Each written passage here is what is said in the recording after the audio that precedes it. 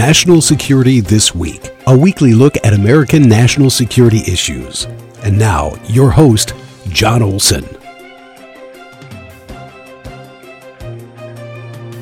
Good morning, everyone. It's Wednesday, November 1st, 2023, and you've joined us for National Security This Week. I'm your host, Jon Olson.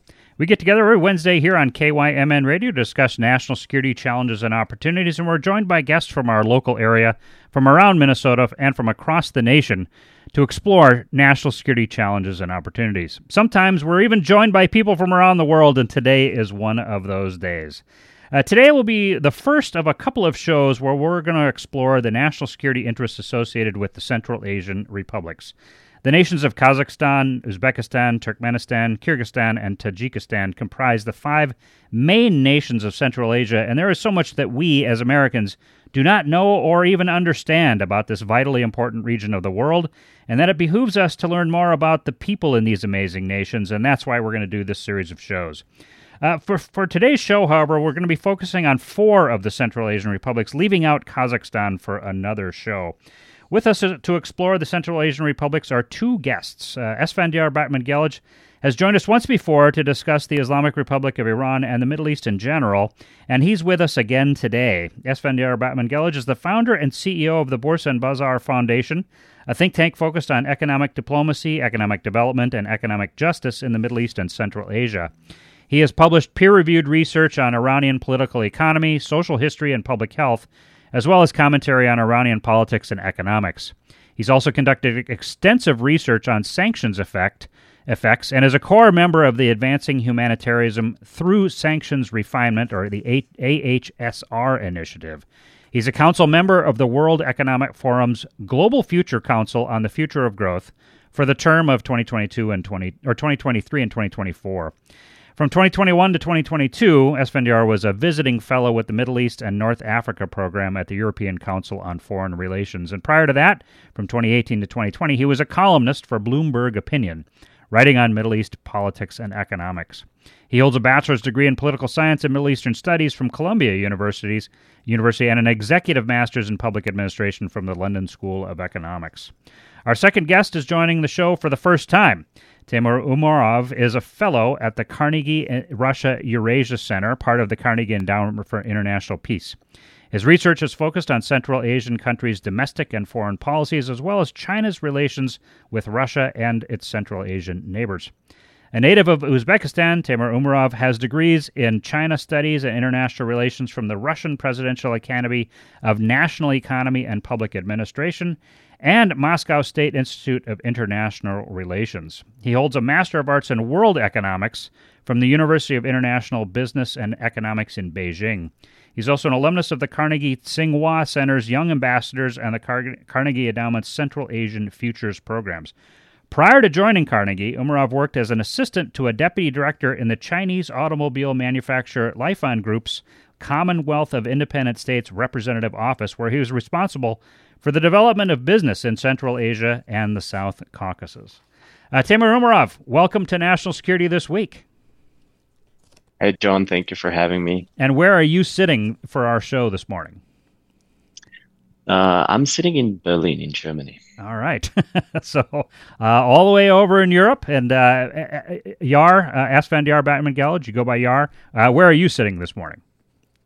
I'm in London, all right, sitting in my work-from-home desk. So I mentioned to the two of you that I was very excited to explain to all of our listeners that we have mastered the art of technology. We are having this Zoom conversation. We're live on the radio, despite the fact that we're spread across the world. This is great. So, gentlemen, we have a lot to discuss today. I want to make sure we take full advantage of your expertise. Let me start with this question.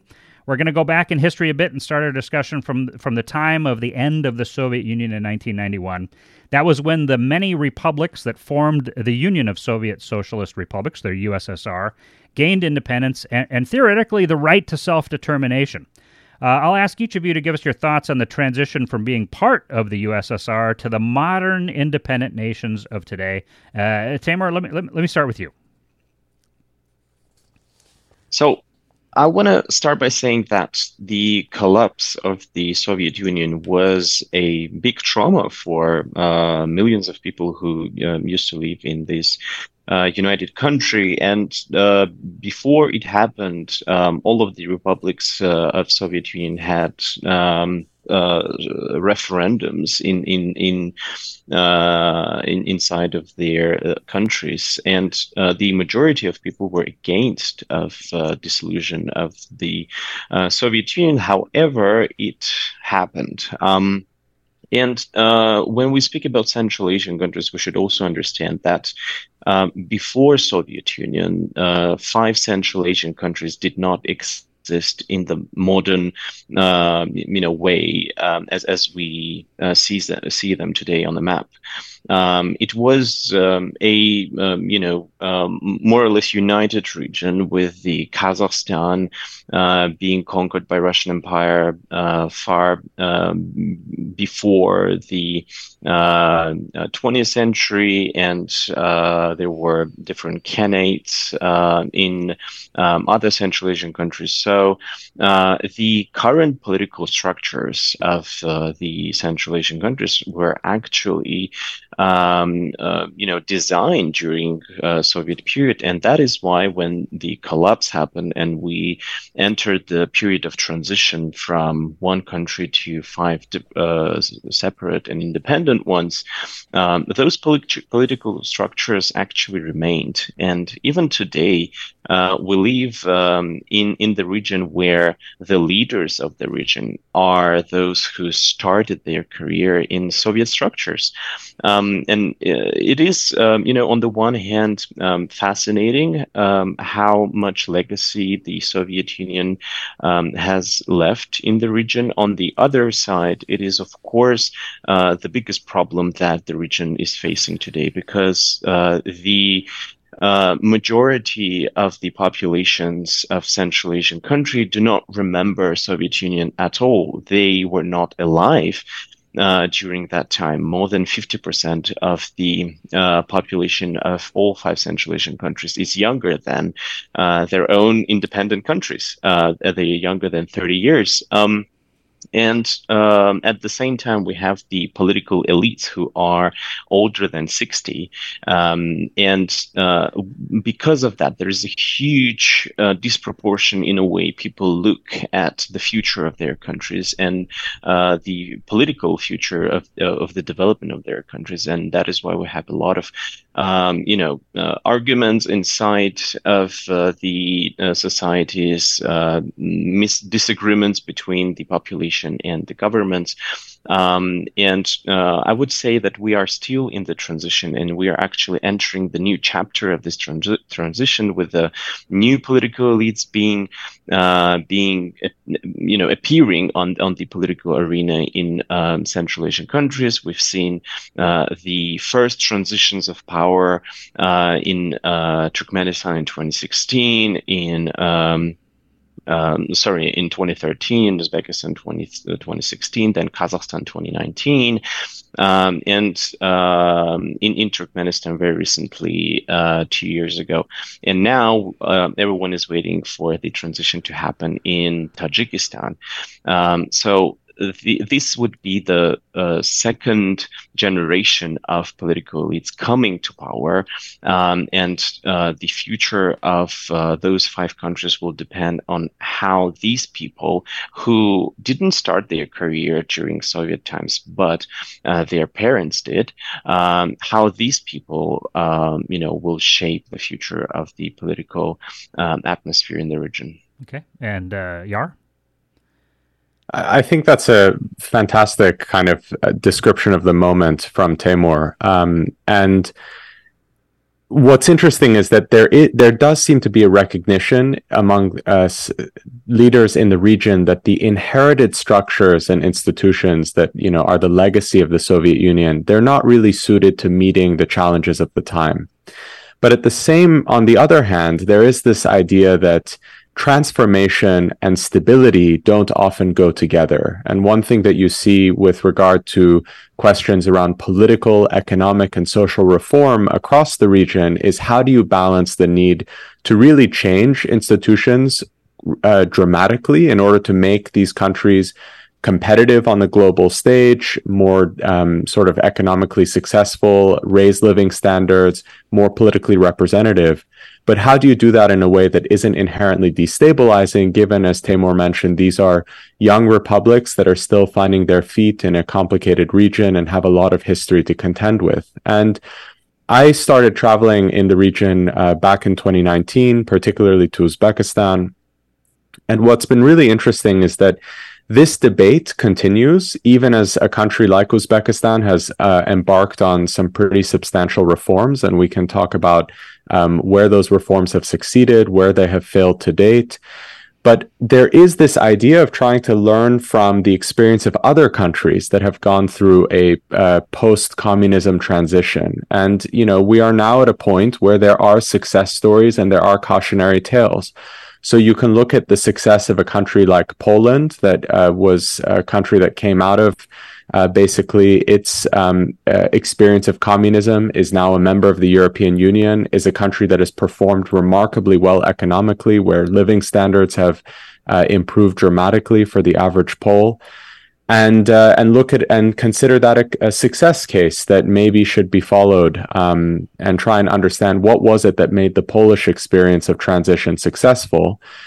But then you have another cautionary tale, and the big one really is Russia, actually. And there is this kind of reckoning now that the particular attempt to reform Russia after the fall of the Soviet Union, make it a more market-based economy, make it a more politically liberal country, has probably not gone the way that people had expected, and those lessons need to be learned. And of course, the failure of Russia's post-Soviet reform is casting a shadow on Central Asia as well. And I think this weighs heavily on the minds of leaders in the region who are interested in stability, not just from a national interest perspective, but also from a personal interest perspective. These are the rulers in Central Asia are, of course, individuals very motivated to stay in power as long as they can.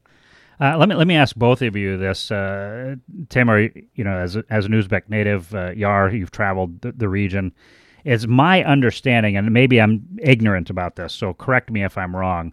But during the days of the Soviet Union, there was a lot of pressure on not really speaking your native tongue from whatever ethnic group you may have been in the region, and everybody was trying to learn Russian.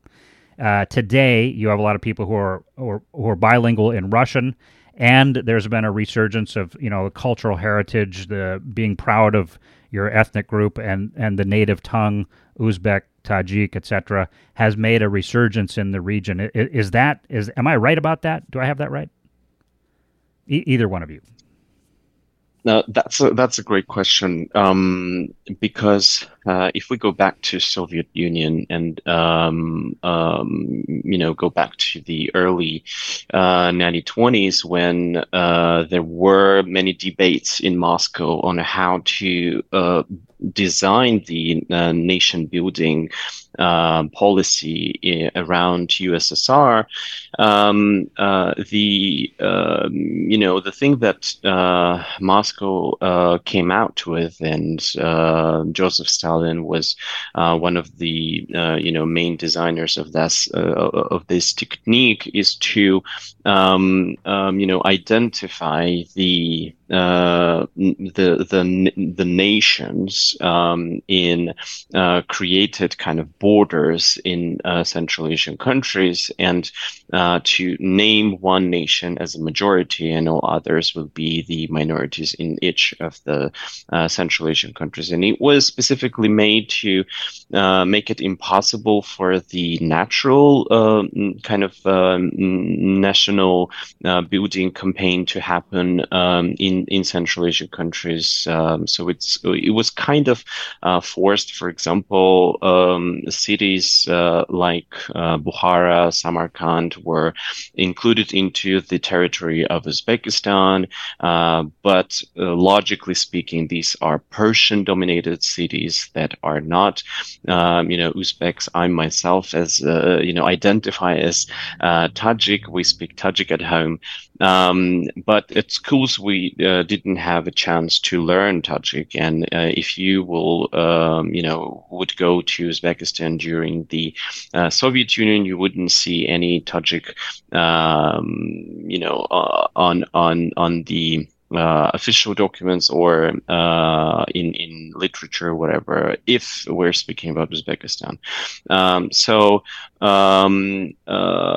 When Soviet Union collapsed, Islam Karimov, the first president of Uzbekistan, continued actually the same national policy in Uzbekistan, and there was this majority, ethnic majority of Uzbeks and all other minorities. In theory, everyone should be living in peace and friendship, but in fact, there are, some discriminative policies against the minorities. And one of the examples of how it, can turn out was last year's huge protests in Karakalpakstan, which is the autonomous republic inside Uzbekistan,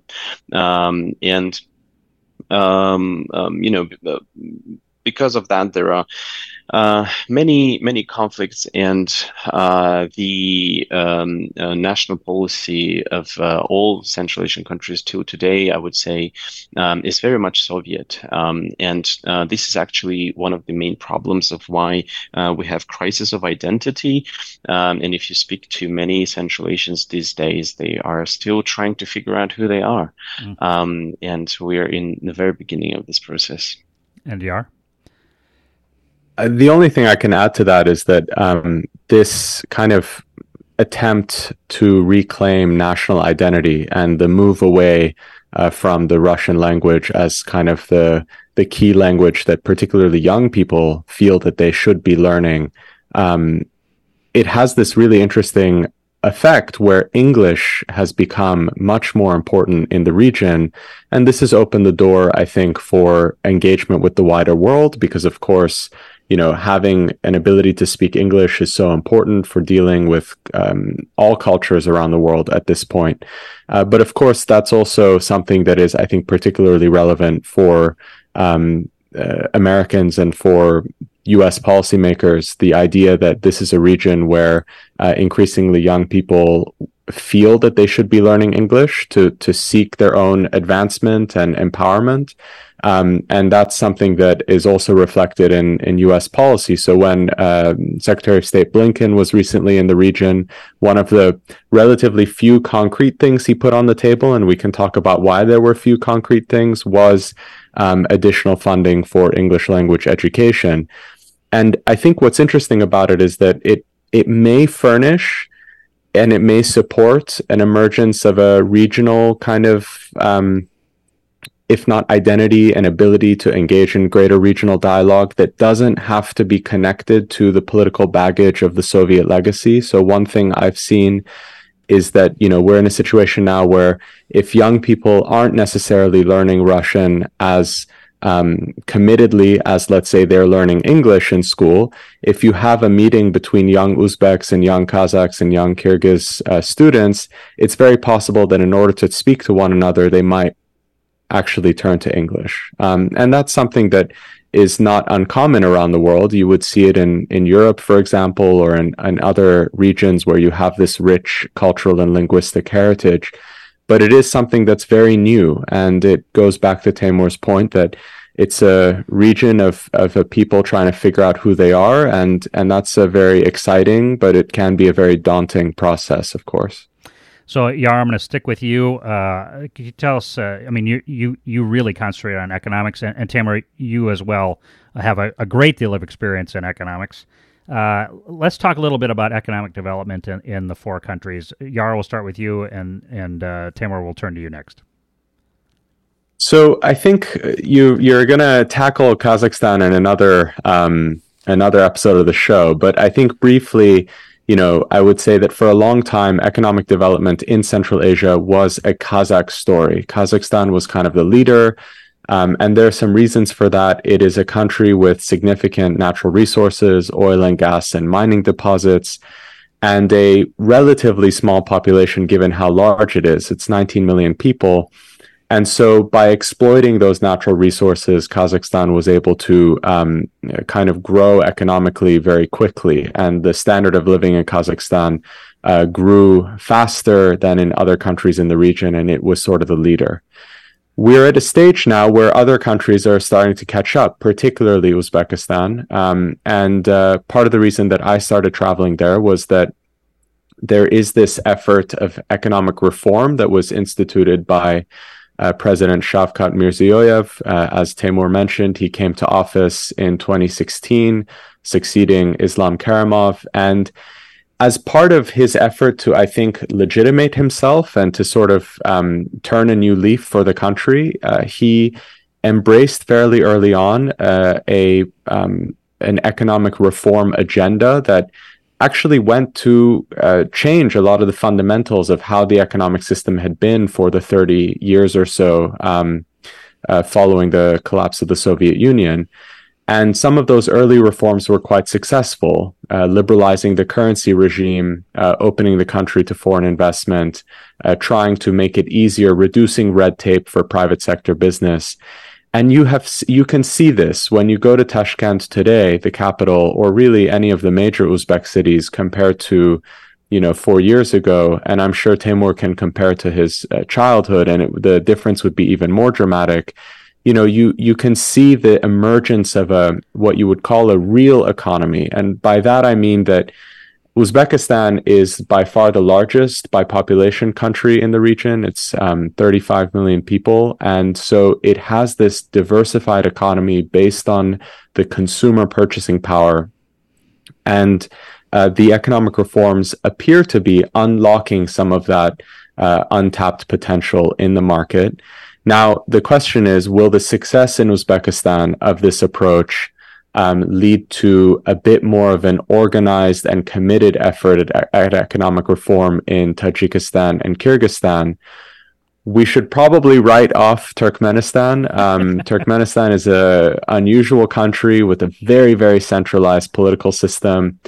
Maybe the closest thing we can compare it to is North Korea, but the reason they kind of get away with that is that there's very large natural gas reserves, and so similar to Kazakhstan, the state basically uses the wealth from those natural resources to sustain itself. So you don't have quite the same challenge of economic development.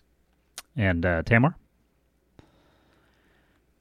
Yes, I'd agree with what Yar is saying, and also will add that we should separate a little bit the countries inside Central Asian countries if we speak about economy, but also when we speak about the political systems. I think Turkmenistan and Tajikistan are exceptions because these are the countries that are run by one family. And the family controls everything in Turkmenistan, family controls everything in Tajikistan. And both of the economies are living basically on the export of raw materials and natural resources. When we speak about Tajikistan, it will be mining and everything related to that. Turkmenistan, natural gas, of course. Uzbekistan, Kazakhstan are a different story. They have much more diversified trade with the outside world. They have much sophisticated domestic markets. And here Uzbekistan is a bit different from Kazakhstan because Uzbekistan is still a very protected economy. On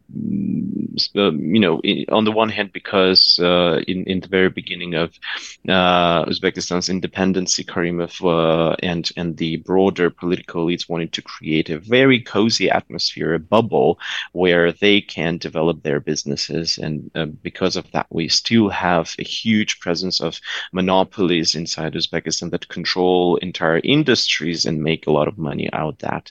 And it will not be a secret to say that people who run those monopolies have access to the decision makers inside Uzbekistan. Kazakhstan is a bit more different story. Its economy is much more integrated into global economy, and unlike Uzbekistan, Kazakhstan is a part of many international organizations, the Eurasian Economic Union led by Russia, the World Trade Organization, and because of that, Kazakhstan is much bigger and has successfully welcomed a lot of investment into the region and into the country. And Kyrgyzstan is always an exception because of the very unique political structure and because of the fragility of this structure. But it's also changing, especially with the upcoming to power of Sadir Japarov, the current president. He's trying to make Kyrgyzstan something the same as other Central Asian countries, where political elites will be united. They will not be busy fighting with each other, but they will be busy, dealing with each other and controlling resources more united. For our audience, you're listening to National Security This Week here on KYMN Radio, AM 1080 and FM 95.1. I'm your host, Jon Olson. Our guests today here on National Security This Week are Esfandyar Batmanghelidj and Temur Umarov, and we're discussing the strategic importance of the Central Asian republics. All right, gentlemen, I want to cover three different international structures that countries are a part of. If we could keep it briefly, maybe 2 minutes apiece on each of these, that would be very helpful. When the Soviet Union fell apart, the Russian Federation was established. One of the organizations offered by Russia to sort of bolster regional cooperation was the Commonwealth of Independent States, the CIS. Another was the CSTO, or Collective Security Treaty Organization. I want to start first with the CIS. Yar, I want to ask you to comment first. What does that kind of economic organization look like today, the CIS? So I think CIS is a name that you would give to just the kind of fundamental economic reality that Russia remains the key trading partner for most of the former Soviet republics in the Caucasus and Central Asia, especially. And for the Central Asian countries, this has been a challenging few years because on one hand, there is this idea that, well, they are in an advantageous position because, first off, their domestic markets are large and growing. So there's 80 million people in Central Asia altogether. But they are, of course, connected to this much larger market that is Russia. And so one of the questions of the economic reform that we've seen in Kazakhstan and in Uzbekistan, particularly trying to draw in more Western investment, has been, how do you balance that with this legacy economic dependence on Russia and the strong role that Russian capital has played in kind of shaping those economies? Now, the added challenge has been that since the Russian invasion of Ukraine and the imposition of Western sanctions on Russia, the economies and economic policymakers in Central Asia have had to navigate a new reality. On one hand, as the kind of CIS moniker tells us, they are historically and, as a matter of fact, very economically connected to Russia in terms of trade of goods, in terms of capital flows, also in terms of actually migrant labor. So there are significant populations of Central Asians who live and work in Russia and send back remittances to the region. And all of those relationships have been made more complicated by the kind of indirect effects of Western sanctions on Russia. In some ways, it has presented an opportunity to Central Asian countries because they can actually increase their trade with Russia, often acting as an intermediary for goods that are no longer being exported directly from Europe to Russia.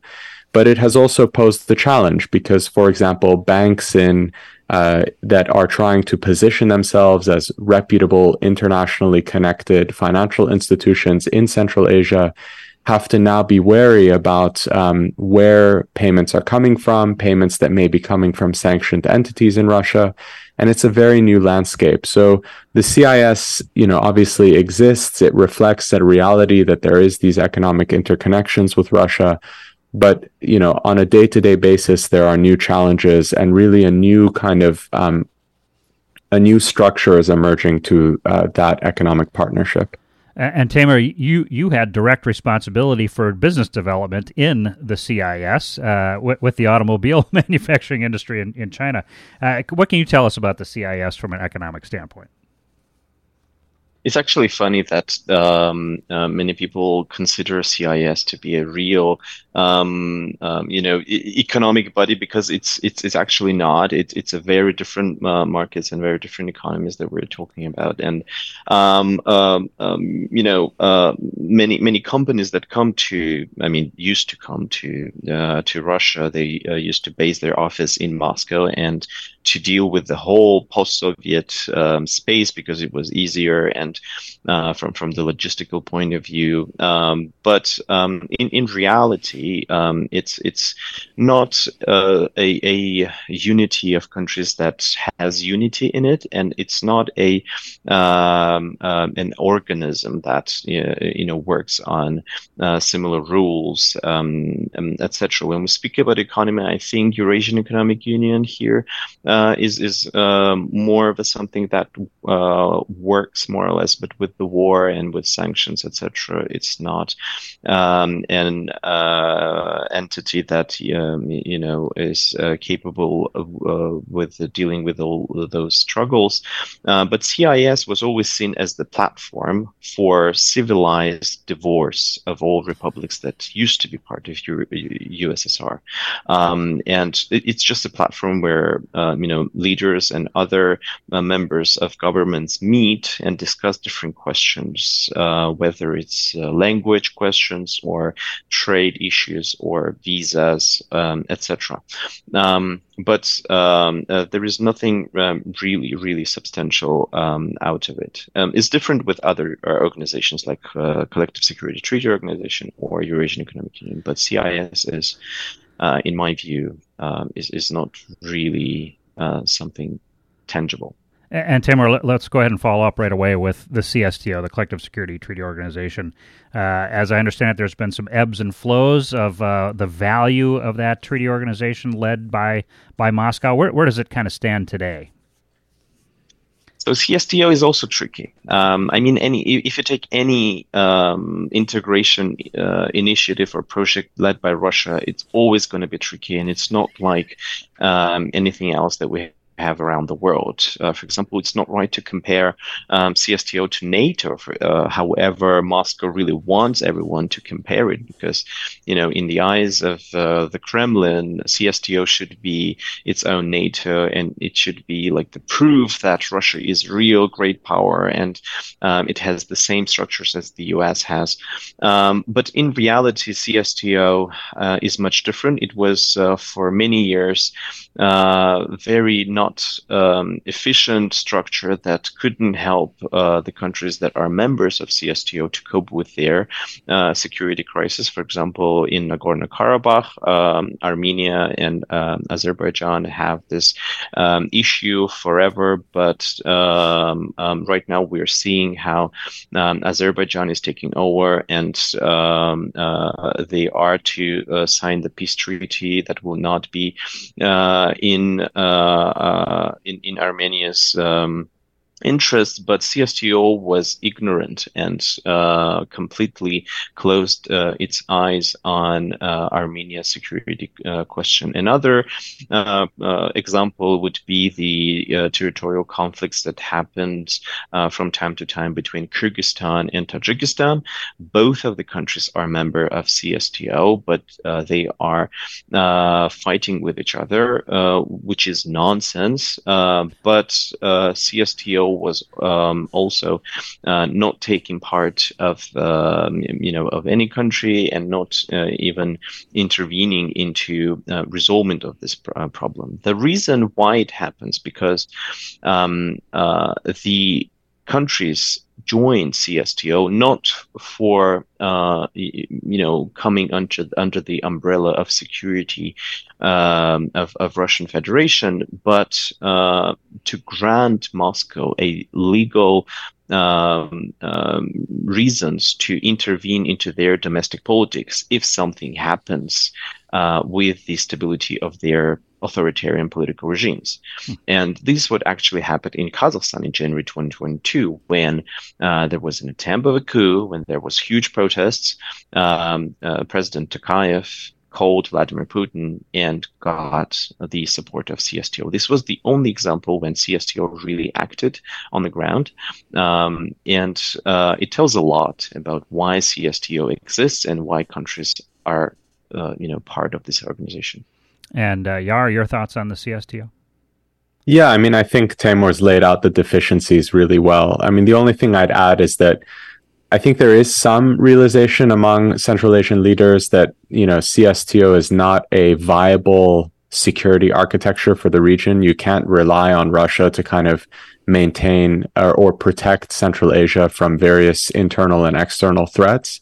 And so as a kind of complement to it, or, they haven't cast aside CSTO, but as a complement to it, there has been this effort, I would say, spearheaded by the leadership in Uzbekistan and Kazakhstan to develop a kind of neighborhood policy where the Central Asian republics have a more ongoing high-level dialogue. The presidents of the republics meet more frequently in order to talk about security issues, including issues around, for example, border disputes that have often flared up within the region. But also a big concern is actually spillover effects from Afghanistan.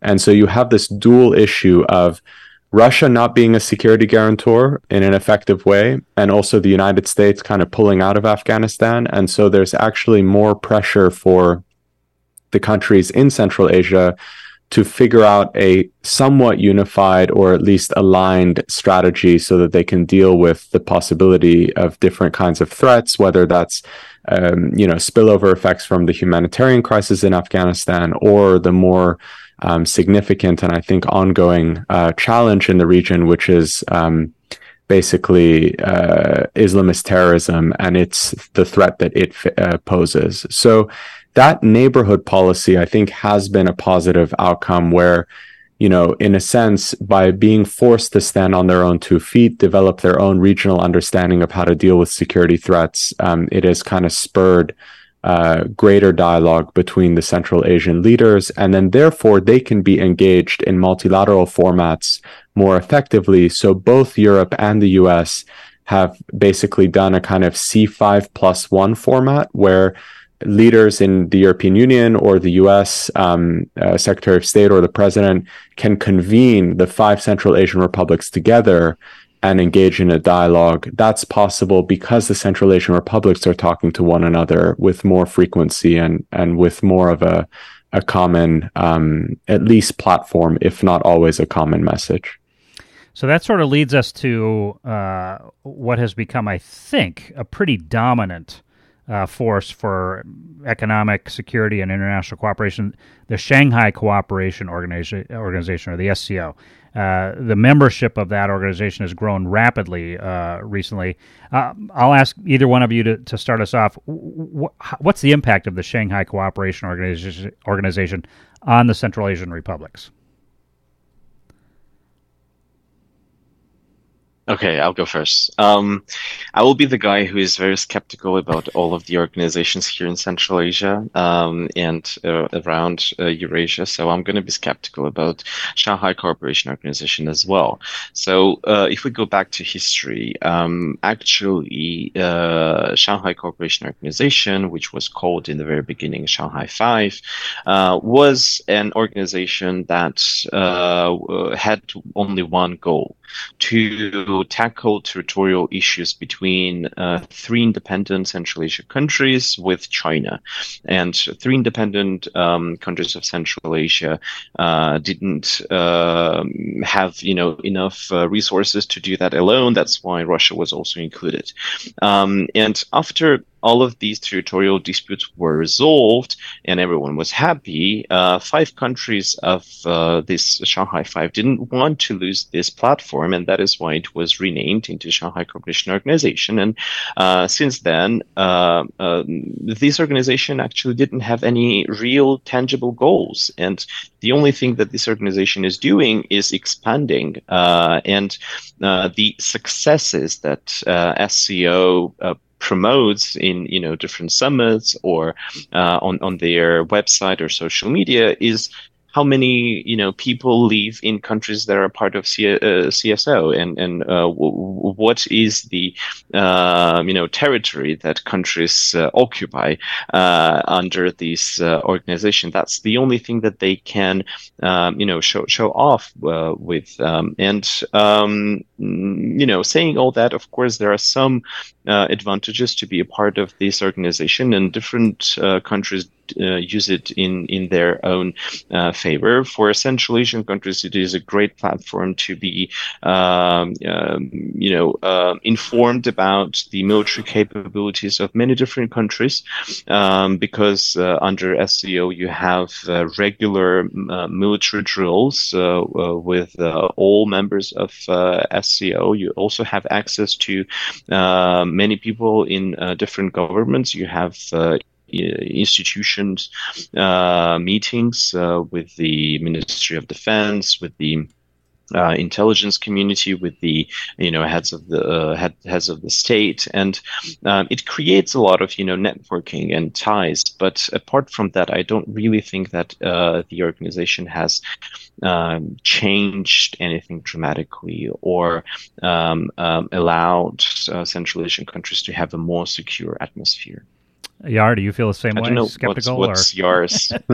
I do, and I'm glad Temur went first, because he and his colleagues at Carnegie have done what I think is the best work of any U.S. think tank on kind of the Shanghai Cooperation Organization and being realistic about what it means.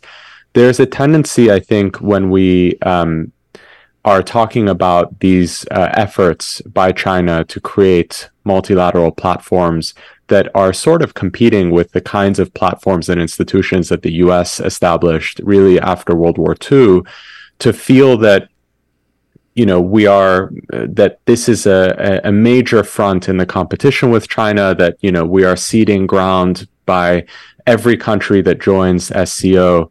But, the reality is that the U.S. should look at its own experience in trying to set up these kinds of institutions, and it's very, very difficult. It's one thing to create a platform where leaders can get together and at a multilateral or bilateral level figure out, have dialogue and engage on challenges.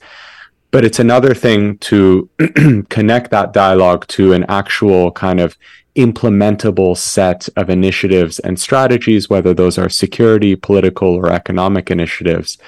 And, the U.S. has struggled at this for decades in kind of bringing the world onto some of these platforms, whether that's the United Nations, development bank institutions like the IMF or World Bank, or other more sub-regional kinds of institutions. So it is natural that SCO is going to likewise struggle, and that the Chinese are going to likewise struggle to create anything near the equivalent level of actionable policy out of something like SCO. So it's obviously a useful thing for the Central Asian republics to kind of engage with.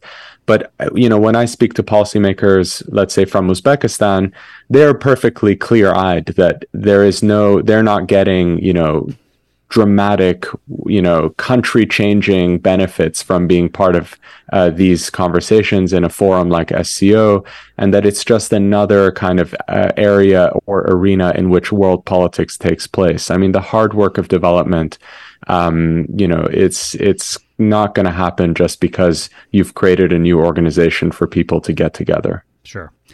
For our audience, you're listening to National Security This Week here on KYMN Radio. I'm your host, Jon Olson. Our guests today are Esfandyar Batmanghelidj and Temur Umarov, and we're discussing the strategic importance of the Central Asian republics.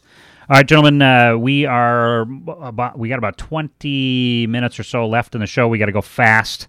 A couple of really important questions I'd like to ask you. Since Russia invaded Ukraine, and Vladimir Putin has called for increased conscription of Russian troops from the general population, hundreds of thousands of Russians have fled the Russian Federation. There's been this has been framed as sort of a brain drain for Russia, and the Russian military really hasn't benefited much in the way of more and better troops or really even better equipment. Neighboring states have, however, likely benefited from Russians fleeing Putin's autocratic Russia in favor of new opportunities. There was just a great piece on 60 Minutes this past Sunday night talking about how many Russians have fled to Georgia, and they brought wealth and business development opportunities and whatnot to Georgia. But there's some very serious concerns amongst the Georgians about how that might be used by Vladimir Putin to protect Russians and then invade Georgia. How have the Central Asian republics benefited from an influx of Russians? I have an article here talking about hundreds of thousands of people fleeing Russia after the invasion of Ukraine, including Kyrgyzstan for as an example. I'm sure probably Uzbekistan is part of that as well. But these are Russians that are well educated. They bring money, technical expertise, business experience. How have they impacted the Central Asian republics? Temur, let's start with you. So, of course, when we speak about the migration from Russia with the beginning of Russia's invasion, first of all, we should note that the majority have left to countries like Georgia, Armenia, Turkey, and European Union countries.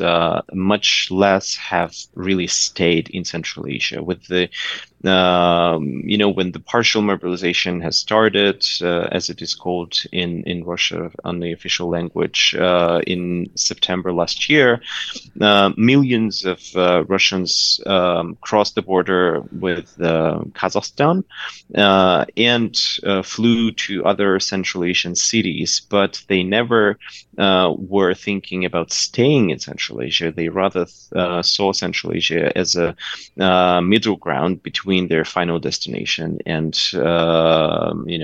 escape plan from Russia, because there were a lot of news and fake news about Russian government shutting up the borders so that men who are eligible for conscription couldn't leave, etc., etc.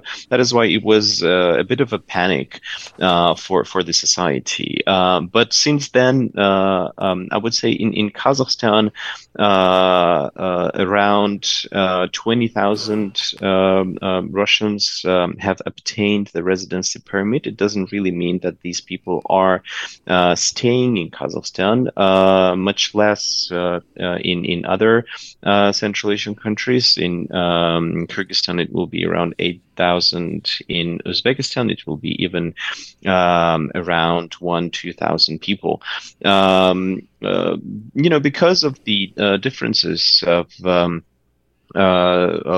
those countries' migration policies, Uzbekistan is not a part of Eurasian Economic Union. That's why for Russians, it's not so easy from legal perspective to stay there for long term. They have to register. They have to get the residency permit. In Kazakhstan and Kyrgyzstan, they can stay for 90 days. And we're also talking about the labor markets in those countries.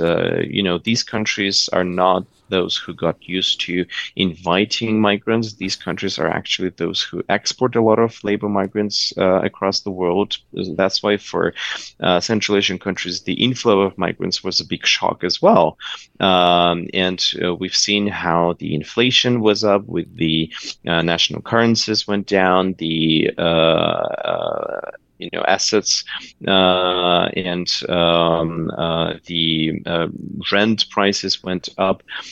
So it was a big crisis, and not many got used to this new situation. That's why they left for other territories. Okay, and Yar? Yeah, so as Temur says, this isn't a phenomenon of huge numbers. At least, and most Russians have gone on to different places, for those that went to Central Asia.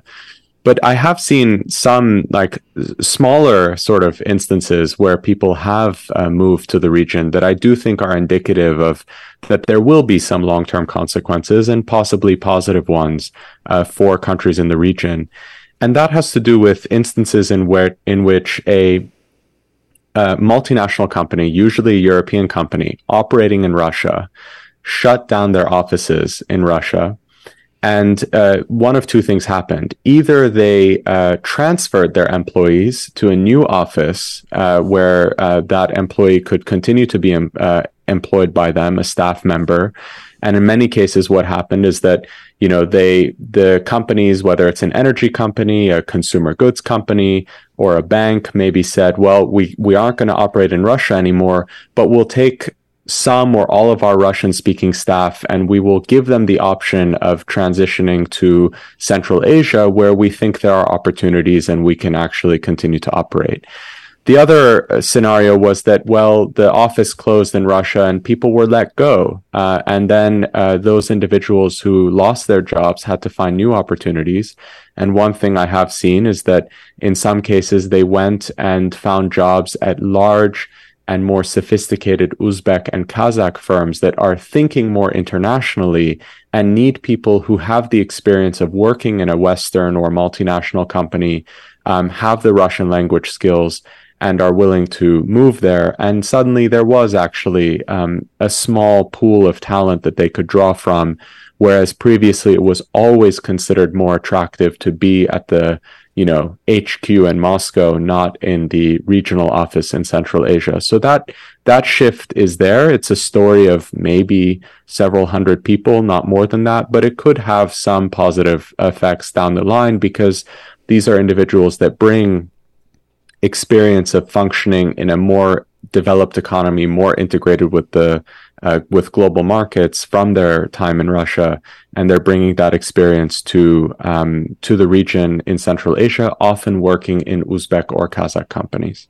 And Temur, we should highlight you were working in Moscow until fairly recently. 6 months ago, when Carnegie pulled you guys out of Moscow, or I should say maybe you were PNG'd out of Moscow by the Russians, and now you are in Berlin, working out of Berlin. Yes, it is right. Not 6 months ago, but almost 2 years ago, we were kicked out. Okay. But there was a transition period where we had to travel before we established the center in Berlin. So I've been around some places, especially in Central Asia. Yeah, and we should highlight this expanded, conscription process that the Russians have been using. It is my understanding, having talked to a number of people, that the Russians have really been going all across the country, the Russian Federation, and trying to grab more minority groups to conscript them into the military than they really are concentrating on ethnic Russians. And that might have some serious implications from a morale perspective in Ukraine. So, gentlemen, we have about 12 minutes or so, 13 minutes left. There's three more topics I want to hit on. The first is the Central Asian republics and Afghanistan. Yar, you mentioned the United States withdrawal out of Afghanistan sort of changed the whole dynamic there. Temur, let's start with you. How is the relationship between the Central Asian republics and Afghanistan under the control of the Taliban? It's different for different Central Asian countries. When we speak about countries that are trying their best to negotiate with the Taliban and to create a platform where everyone can exchange opinions, etc. These movement will be led by Uzbekistan, and Uzbekistan, since the Taliban takeover, has become a country that is the main negotiator right now around the world. When it comes to the resolvement of Afghan question, and other countries like Tajikistan will be an exception from that movement, because Tajikistan is not officially negotiating with the Taliban. They are against of any policies that will be dealing with the new administration in Afghanistan, and they are mostly talking about the rights of ethnic minorities, especially about Tajiks. But at the same time, Tajikistan is being very pragmatic in continuing business with the Taliban. For example, Tajikistan is providing electricity to the Afghanistan under the Taliban. So it's much more nuanced than it might look on the surface. But Uzbekistan is definitely doing something new, something that Central Asian countries were not doing previously when the Taliban was in power back in the 90s, which is trying to build kind of possibilities for more involvement of Afghanistan into the region. Uzbekistan's ideal scenario would be that in the nearest future, Afghanistan would become a part of this economic atmosphere of the region, and will contribute to Uzbekistan having a diversified ties with the world, will become this bridge. So Afghanistan would become this bridge between Central Asia and South Asia. But there are still many problems and obstacles in this direction. And Yar, any thoughts from you on this? Any concerns that you're hearing about the Taliban trying to export their particular brand? Well, I mean, I think Temur's point about the idea that Afghanistan should be a bridge between Central Asia, South Asia, Central Asia, and the Middle East is really exactly kind of where we should be heading in the ideal world. It's just very difficult to get there. And a lot of that has to do with the legacy of how Afghanistan was treated and what the challenge of trying to stabilize Afghanistan was during the period from 2001 until the U.S. withdrawal, which was U.S. policy really treated Afghanistan as a kind of island unto itself, and really didn't think of it as a country that not only needed to be stabilized on its own terms, but integrated into a wider region as part of its long-term kind of economic viability. And so, I was recently driving from Tashkent up to the mountains to do some hiking, and for the first time, I saw a car with an Afghanistan license plate. And that sort of really hit home for me the idea that, Afghanistan is not some faraway place when you're in Central Asia. It's right there over the border. There's incredible, deep historical links. There is this inherent kind of interdependency around things like where the water comes from for the region and shared resources. And so it's something that fundamentally the leadership in Central Asia has to deal with. The real hang-up has been for a long time and remains, I think, a major concern is the idea that Afghanistan is principally a source of instability and threat because it is a kind of breeding ground or, locus for Islamist terrorism, and the idea that the Taliban and also groups affiliated with ISIS can use Afghanistan as a kind of as a base from which to begin to influence events in Central Asia.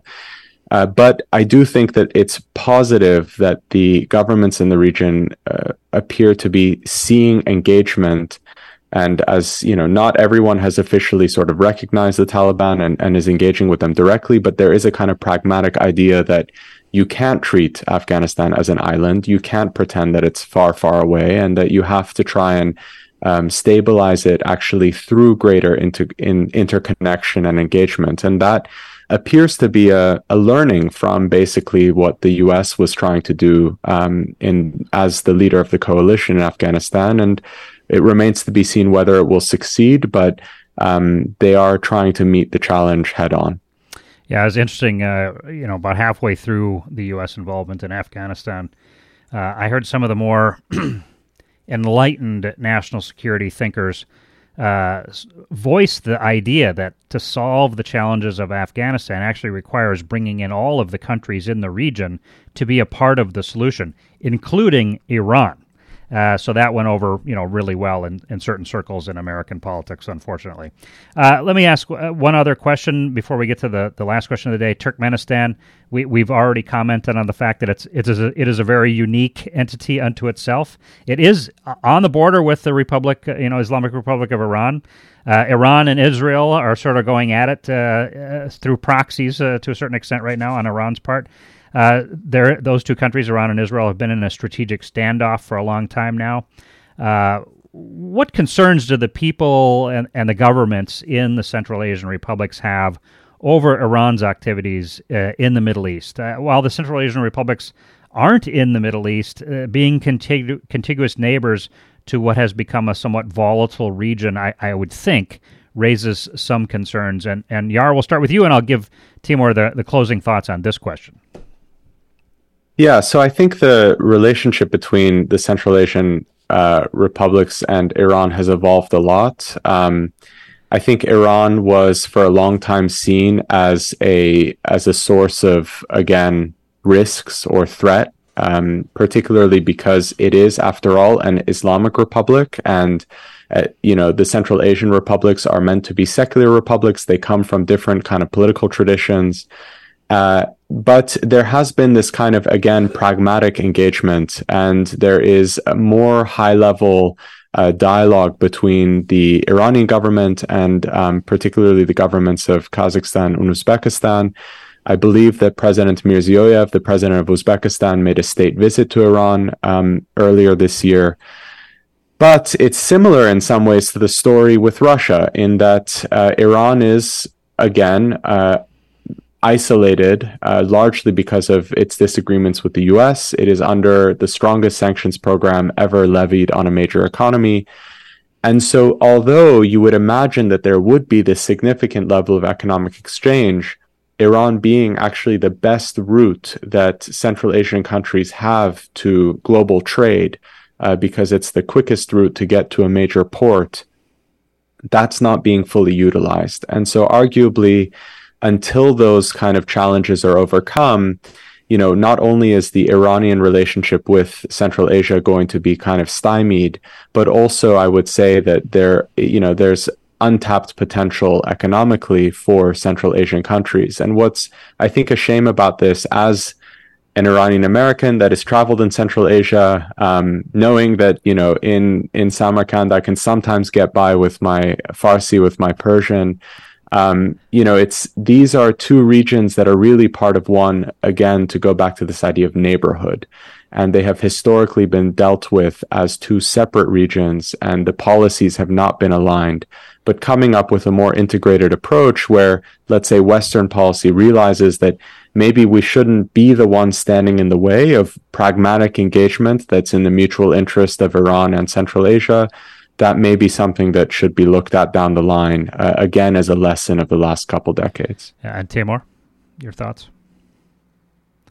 I would just add on a little bit the fact that Tajikistan in 5 Central Asian countries is an exception, because in all other 4 Central Asian countries, these countries are Turkic language countries, and part of this Turkic organization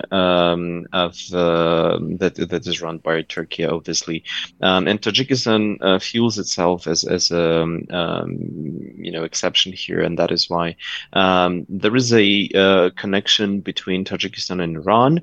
During Soviet times, Moscow really didn't want Iran to be anyhow engaged in the region, but now it's changing, and we'll see how Tajikistan and Iran diplomatically are getting closer, and on even sensitive security questions are cooperating. There is presumably even a manufactory based in Tajikistan that is building Iranian drones that are known to be used by the Russia in the war in Ukraine. So when we speak about Central Asia, I would pay my attention to Tajikistan, considering that there is this connection with Iran. And Temur, let's continue on with you. What are the critical U.S. interests in Central Asia, and why should Americans care about what is happening in the Central Asian republics? Is it principally the potential impact of Belt and Road, China's investment across the Central Asian region? I mean, as we've talked today, I sort of get a sense that there's a bit of a psychology that the Central Asian republics, the region, feels isolated but is ready to break out to become, fully connected to the rest of the world. I mean, why should Americans care about what's happening in Central Asia? It's a great question. To be honest, I'm not an American and I don't know. I think Americans themselves know much better than me, especially those who, are experts on Central Asia. It's really a great question to ask. Why would the US care about five countries that are landlocked and sandwiched between Russia and China, and Iran and Afghanistan? In the middle of continental Asia. But America is the most influential country around the world. And, can you name a country where America is not present? This is firstly, and also for America, of course, Central Asia mattered a lot when there was a military presence in Afghanistan. But since the withdrawal, this part of America's interest in Central Asia is no longer existent, but there are still questions that matter a lot for Washington, especially when we speak about democracy, when we speak about authoritarian rejuvenation and Russia's and China's positions around the world. America really cares, according to the official statements, about resilience of countries like Central Asia when it comes to their relationship with the world, and especially with Russia and China. So I think that would be it. And of course, we should speak about economic interests that America has in Central Asia, specifically in Kazakhstan. But I think that Kazakhstan will be covered in your next episodes. So for somebody who says they don't know why America would be interested, I think you got a pretty good handle on why America is interested in the Central Asian republics. And Esfandyar, your thoughts? I mean, I guess the question is, what does that look like in practice? I mean, I fully agree with Temur. The quickest way to explain the absence of the U.S. in the region is that a U.S. president has never visited Central Asia. And in fact, I think later this week or early next week, President Macron, the French president, will be going to Central Asia, and he's taking a delegation of 15 business leaders, and he has welcomed Central Asian leaders for state visits. And what I think this illustrates is, Temur asked, why would these countries matter for the US? Well, even more so, why would these countries matter for France? And I think the answer there is that to the extent that there are certain countries in the world that have a unique degree of political and economic influence, it's kind of incumbent on them to use that influence constructively. And, Central Asia is a region where you have these dynamic populations going through this important period of transition. And without being prescriptive, I think we can be supportive constructively. And there's a distinction there. I think, I really admire that Temur said, well, I'm not American, so how am I going to answer that question? I'd say a lot of Americans in think tanks or in the policy community do not have the same self-awareness not to prescribe an answer for why a certain country should matter or what the policy imperatives of a different government or people should be. So, we should be careful about being too prescriptive, but we should also believe that we can have a positive impact. And unfortunately, the US is far more absent in the region than it should be. And, I have probably been to Uzbekistan 20 times in the last 4 years or so. And I can count kind of on one hand how many Americans I've met just out and about who are not, embassy staff. And it's interesting because I have met a lot of French, Italians, people from the Persian Gulf region, people from Far East Asia. For a global superpower, we are surprisingly absent in a lot of parts of the world in ways that I think we should be. And that, my friends, is why we're doing this series of shows on the Central Asian republics, because there is a recognition, I think, that the importance of the region. So for both of you, Yar and Temur, as we close out the show today, final thoughts. Temur, we'll start with you. What are the last thoughts you'd like to leave with our listeners about the Central Asian republics? Firstly, I want to thank you for doing this show and dedicating it to Central Asia. I think this is a very important thing to talk about much more about the region and to talk about it without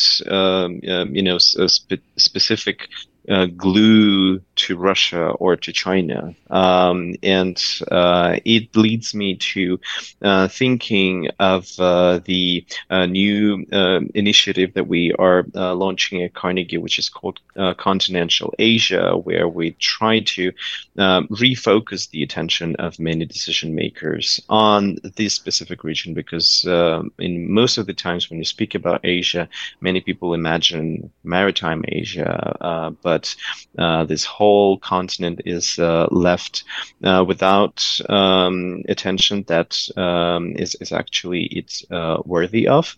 That is why, I want to close up by saying that there are many things, many fascinating things are happening in this part of the world, and it's not necessarily connected to the big animals in the forest as Russia and China, but happening just inside this region. And Yar? So I knew this question was coming, and I was thinking, what am I going to say? And I promise you, I'm not on the payroll of any tourism promotion board of Central Asia, but I really do want to say to the listeners, consider traveling to the region. I think Kyrgyzstan, Kazakhstan, Uzbekistan, Tajikistan are places where you can go, you can visit, and I think seeing the region up close at this particular moment in time and at this moment in the history of the region will be really fascinating. And of course, there's incredible rich history, natural wonders, and frankly, if more Americans just go as tourists, really interesting things happen, from changing perceptions about a place and creating a sense that actually that distance between the US and Central Asia is not as big as it might seem, and that there's more time when these countries are in our minds and as part of how we see the world. So that's my humble plea, is just look up the flights tonight and book a ticket, and you will have a life experience that you won't forget. All right, so Temur Umarov, what are you working on right now in the way of research at Carnegie, and when might we see your writings published so we can consume them? So I actually yesterday sent out my research plan to our director, and I have 9 papers that are upcoming in this year. So this and next year, actually. The current thing that I'm working on would be on the integration processes that are happening in Central Asia. And this would be a paper about the journey of forced integration in Central Asia into the embraced one. And Yar, how about you? What are you working on these days? So I was just finishing up a book chapter, actually, on Russia-Iran relations for a forthcoming edited volume. And I think actually one of Temur's colleagues, Nicole Grajewski, who is one of the people that's written a lot about the Shanghai Cooperation Organization, she has a chapter in that book too. There's a little bit in there about Central Asia, but it's been an interesting project, and I think something that can be we should be doing more of that research on Central Asia for its own terms as well, which is why I'm so glad to have that Carnegie's doing the initiative that Temur mentioned. And when is that book coming out? That's a great question. I've learned academic publishing is like this, it will appear when it appears, but I think it's Oxford University Press and Hearst. So they're probably doing a good job making sure it's correctly edited and put together. Fair enough. Esfandyar Batmanghelidj and Temur Umarov, thank you both for joining us today here on National Security This Week. Thank you. Thanks for having us. And folks, that closes this week's edition of National Security This Week. We're here on KYMN Radio, AM 1080 and FM 95.1. I'm your host, Jon Olson. Thank you for joining us today. I look forward to sharing time with you again next Wednesday morning at 9 a.m.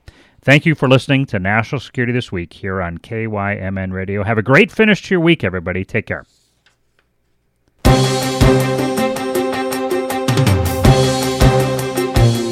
You've been listening to National Security This Week, a weekly show looking into issues of American national security with the host, Jon Olson. Listen every Wednesday at 9 a.m. for National Security This Week.